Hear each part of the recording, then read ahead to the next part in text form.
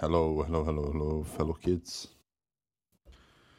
This is your boy, the most charismatic radio personality of this planet.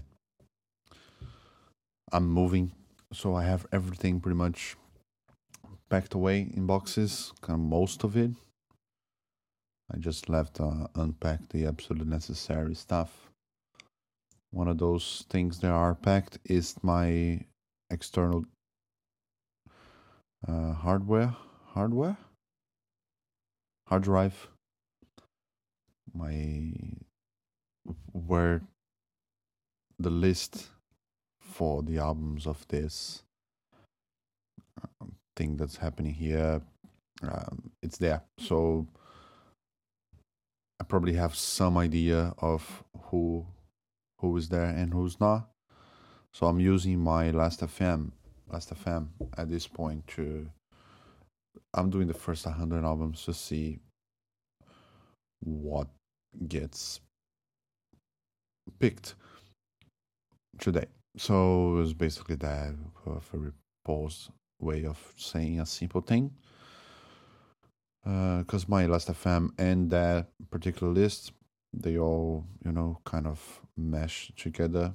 It's rare the album that's not in one and it's in the other, so it would be pretty much the same. So let's use that alternative since I have my hard drive not available now. 99. So is the album 99, which it's automatically a record that I didn't listen to as much, and it is Elbow, the Seldom Seen Kid. I've been meaning to speak about that record for a while. Probably my favorite album from them. Probably one of my favorite records from the country of Great Britain. As I said many times already, since I've been doing this podcast, pretty much all records that I remember that I want to listen to, I put in this context, right? And Elbow just released a single and a reworking of the Seldom Seen Kid, which is this title song from this record here. They released a reworking, a recent reworking, of Grounds to Divorce. No, Seldom Seen Kid. Yeah, so okay, I am talking out of my ass. Um, yeah, so they released the title song, a kind of a reworking. I don't know if it's live or if it's like a quarantine reworking. Either way, this album is so interesting in many aspects, right? It's very witty, it's very sweet, it's very contemplative, and it's very epic as well and ambitious. So you have here basically, I always thought that about Elbow, and specifically this album here kind of um, gives that impression a lot. It's basically if Radiohead had never done, never did go through the route of OK Computer in Kirei, if Radiohead had stayed in the band's approach to singer songwriting and production, they would probably have the Seldom Seen Kid as their In Rainbows, right? You know what I mean? If you're both Elbow and Radiohead fan, you probably that probably made sense to you. If you're just a Radiohead fan, that probably didn't. But it's a very well structured and symphonic and melodic type of rock that Radiohead was doing in the 90s. So if the band's it's a maturation of Britpop in a way, um, kind of going further away from the electronics and the party type of pop music that Britpop was known at that time, and going more for a blend with grunge and for a blend with blend, not band, for a blend with more 70s ish type of post punk and alternative rock. If they didn't have that bent, right, to the Radiohead in this case, if they didn't have that bent to the weird and to the electronic, they would probably become something very akin to what Elbow developed in the late 2010s. Probably their most ambitious and probably their most fully fledged um, album in terms of compositions. I must admit that I'm not very well familiar with their other records since or before Seldom Kid. I do know more in a way that, let's say, out of curiosity, because I liked this album so much, right? I ended up listening to the other ones a few times here and there, but they never grabbed me as this brilliant album did. Discovered it. I discovered it on that famous book, the Mil, Mil. It's thousand in Portuguese. I'm very disheartened today. Anyway, I'm moving, so it's very stressful. All the process and all that. So let's go. Let's go. Um, I discover with the 1001 records to hear before you die. It, it, it was one of the later editions. So I came about that book when they were at the 2007 edition or something like that. So just as not just as the Claxons were kind of a new addition to it. I remember uh, coming across the Claxons and coming across Arcade Fire, Neon Bible, those types of 2007 records. This one is a 2008, so I remember in 2009 more or less I came about this here, 2009, 2010, probably 2010 because it was the same time that I did Queen of Denmark as well. Queen of Denmark. So and I of course fell in love with everything that happens with this album here, which is quite Beatles esque as well, in the sense that every band, in a way, every rock and roll band kind of follows uh,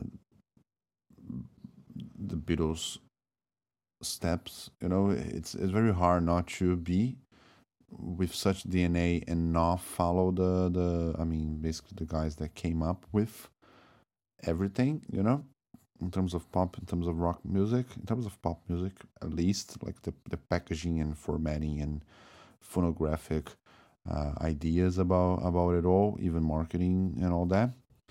So what you see here, it's a very confident composer, it's a very confident singer-songwriter in Guy Harvey.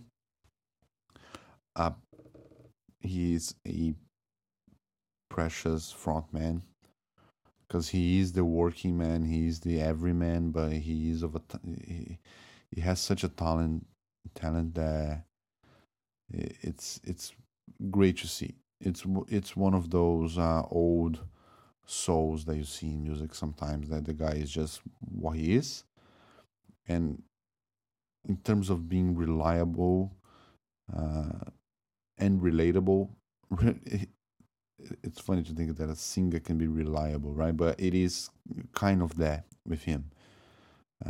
Extremely, you can trust that he's giving everything that he can as a performer and as a creative man, right? To the album, and they have a long discography up until that point, and those their albums are kind of the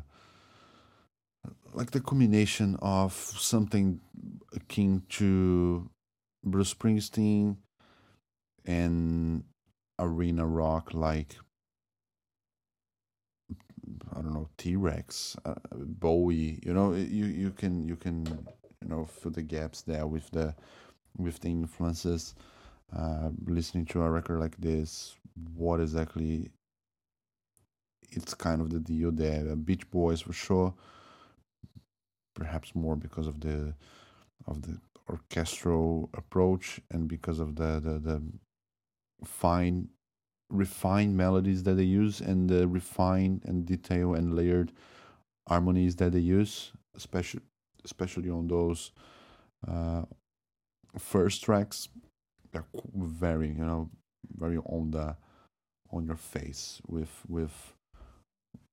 the arena rock stuff. So definitely Bruce Springsteen is always an influence to type of down to earth rock and roll types of artists.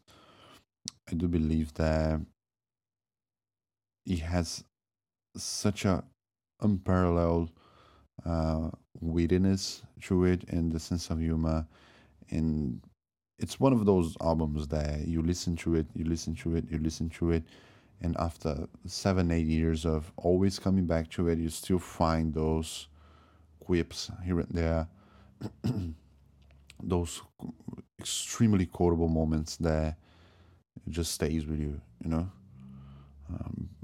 Beautiful, beautiful album, very well done, very well orchestrated, and it has a learning curve as well. It starts with kind of a jaded and kind of almost a vitriol in some sense, right? And when it comes to Loneliness of a Tower Crane Driver, which is their most orchestral and ambitious, instrumentally speaking, and it swells a lot. Has all of the version with the London Philharmonic Orchestra. It's quite a beautiful thing to listen to. Um, when it comes to One Day Like This and Friend of Ours, is just melancholic and contemplative. I was always more of a second side Seldom Seen Kid than first side, although I do. I mean, the first side is just phenomenal, right? And where the hits kind of lie there, right? The Grounds for Divorce and Starlings, and Seldom. Wait, where is the song Seldom Seen Kid? Okay, now I'm confused. I'm confused now because they just. Oh, all right. So that's weird. I'm looking at their discography here, right? So there is a song that says "Seldom Seen Kid," but there is no such a song in the album itself. I never noticed that. I thought he had. I thought he had. Anyway, I'm just noticing that I know every song here by heart, right? Just looking at the title of it, I know it. The only weak, kind of weaker, excuse me. Only the most weak track here.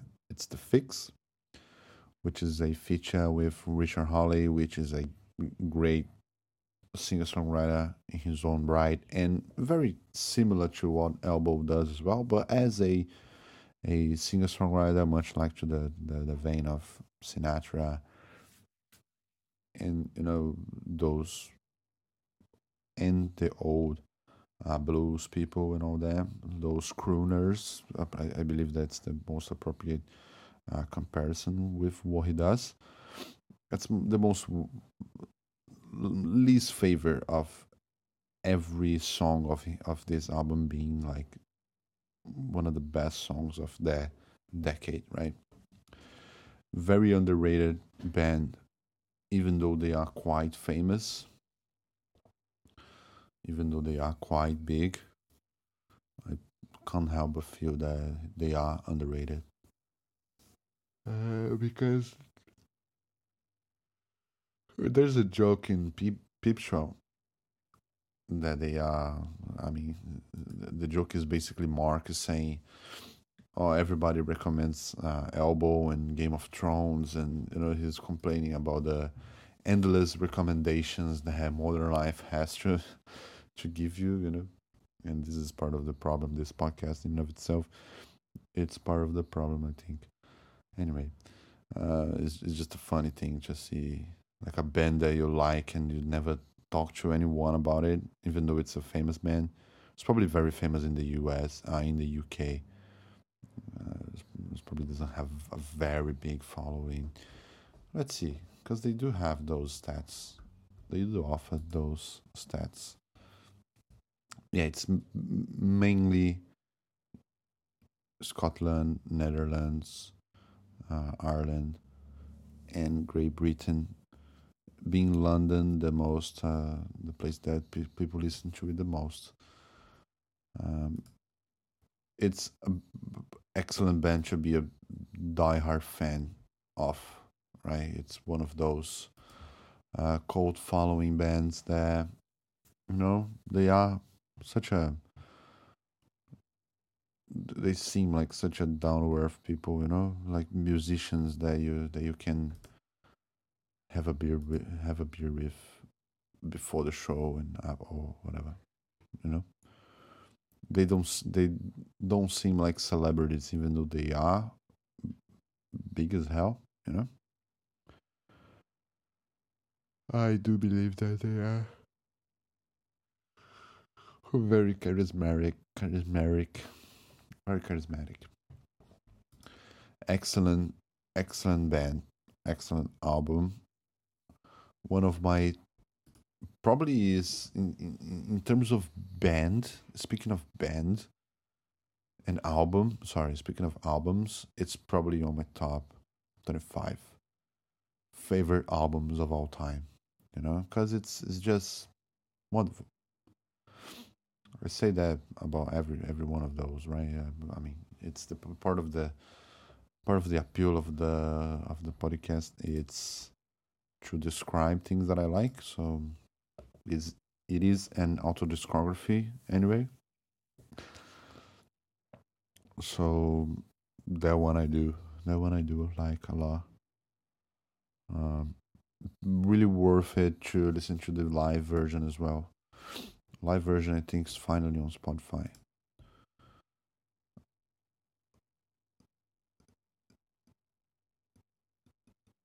It was yeah, it's yeah, live at Abbey Road with the London Orchestra. Yeah, so it's interesting to see the arrangements that they do, because it becomes even more ambitious, right? It's a truly magnificent album. It's a great record. I If I had many friends, I would probably recommend this to many friends. But most of my friends like hip hop and weird stuff. Is This has a very rare earn earnestness. It's very earnest. It has that quality that uh, I was comparing with the bands, right? So it has that quality that the bands has in terms of being vulnerable and being like totally earnest about what. It's it's a delivery of honesty without the show of it, and using music to propagate ideas, not to propagate yourself. I know that sounds very cliche and stupid, but it makes sense, right? Because you do want ambition working. Uh, you don't want ambition working against you. I guess that's my point. You work to have ambition working with you. So that's why you improve technically on stuff to become more ambitious, to serve the art, not serve yourself. Those guys are totally capable of doing everything, and they seem so grounded. They seem so grounded. It's cool. It's cool to see. I believe that most of their discography has that quality, right? They are the working class. Um, they are probably a band for people who think that they are stupid, but they are actually not that stupid. That's probably the case with this album here. So it's probably the case with it's probably a band for people who underestimate themselves way too much, you know. So it's deceivingly simple what they do, but it's not simple at all. And this record is a great, a great example of how to put clever and witty and ambitious songwriting in a package that it doesn't sound like a product of that at all. It just sounds like a couple dudes that, stopped working at the factory at 5, went to a studio and just recorded some. Of course, that's not the case, obviously. They are professional musicians, of course, but it seems that way. It seems that they do this for fun, and they just present themselves like that. Um, anyway, I think that I just said what I needed to say. Starlings, The Bones of You, Grounds for Divorce, Whether to Fly, Audience for with the Bulb is very clever. Loneliness of a Tower Crane Driver, One Day Like This, and Friend of Ours is their highlights. It's probably, in my opinion, what the highlights are for this album. Check it out. As always, that's the main goal, is for you to check it out. And eventually, if we meet one day in person, you can say, oh, dude, that album was great. Thanks for recommending that album. Because I do believe music changed life. Oh, God, what pronunciation. I believe that music changed lives, right? It definitely changed mine to some extent. Although I don't know which life I would have if I didn't have music, but it would be definitely a worse life. So, very fundamental record for me. Very, very down to earth and great album. Goodbye. Have a great day. I talk to you once I have my life figured out, because tomorrow I don't think I will be doing anything. Thursday, no. Friday, no. It's probably once I have everything set up, maybe sometime next week. We are looking at the 16th of November now. It's probably gonna have some updates on the following episodes. But for the Seldom Seen Kid, that's pretty much it. It's as if Radiohead never went crazy, and if Beatles were alive in the 2000s, that's probably the sound that they would make. Not the sound, like the music that they would make. The sound is a Portuguese expression. When you say sound, you can, you know, when you say this band's sound, it's, oh, this sound is really good. When you say that in Portuguese, like, it means that music is really good. That's not the case here. Okay. I appreciate your listening as always. We are reaching the 25 minutes, and if you're still there, thank you. Bye.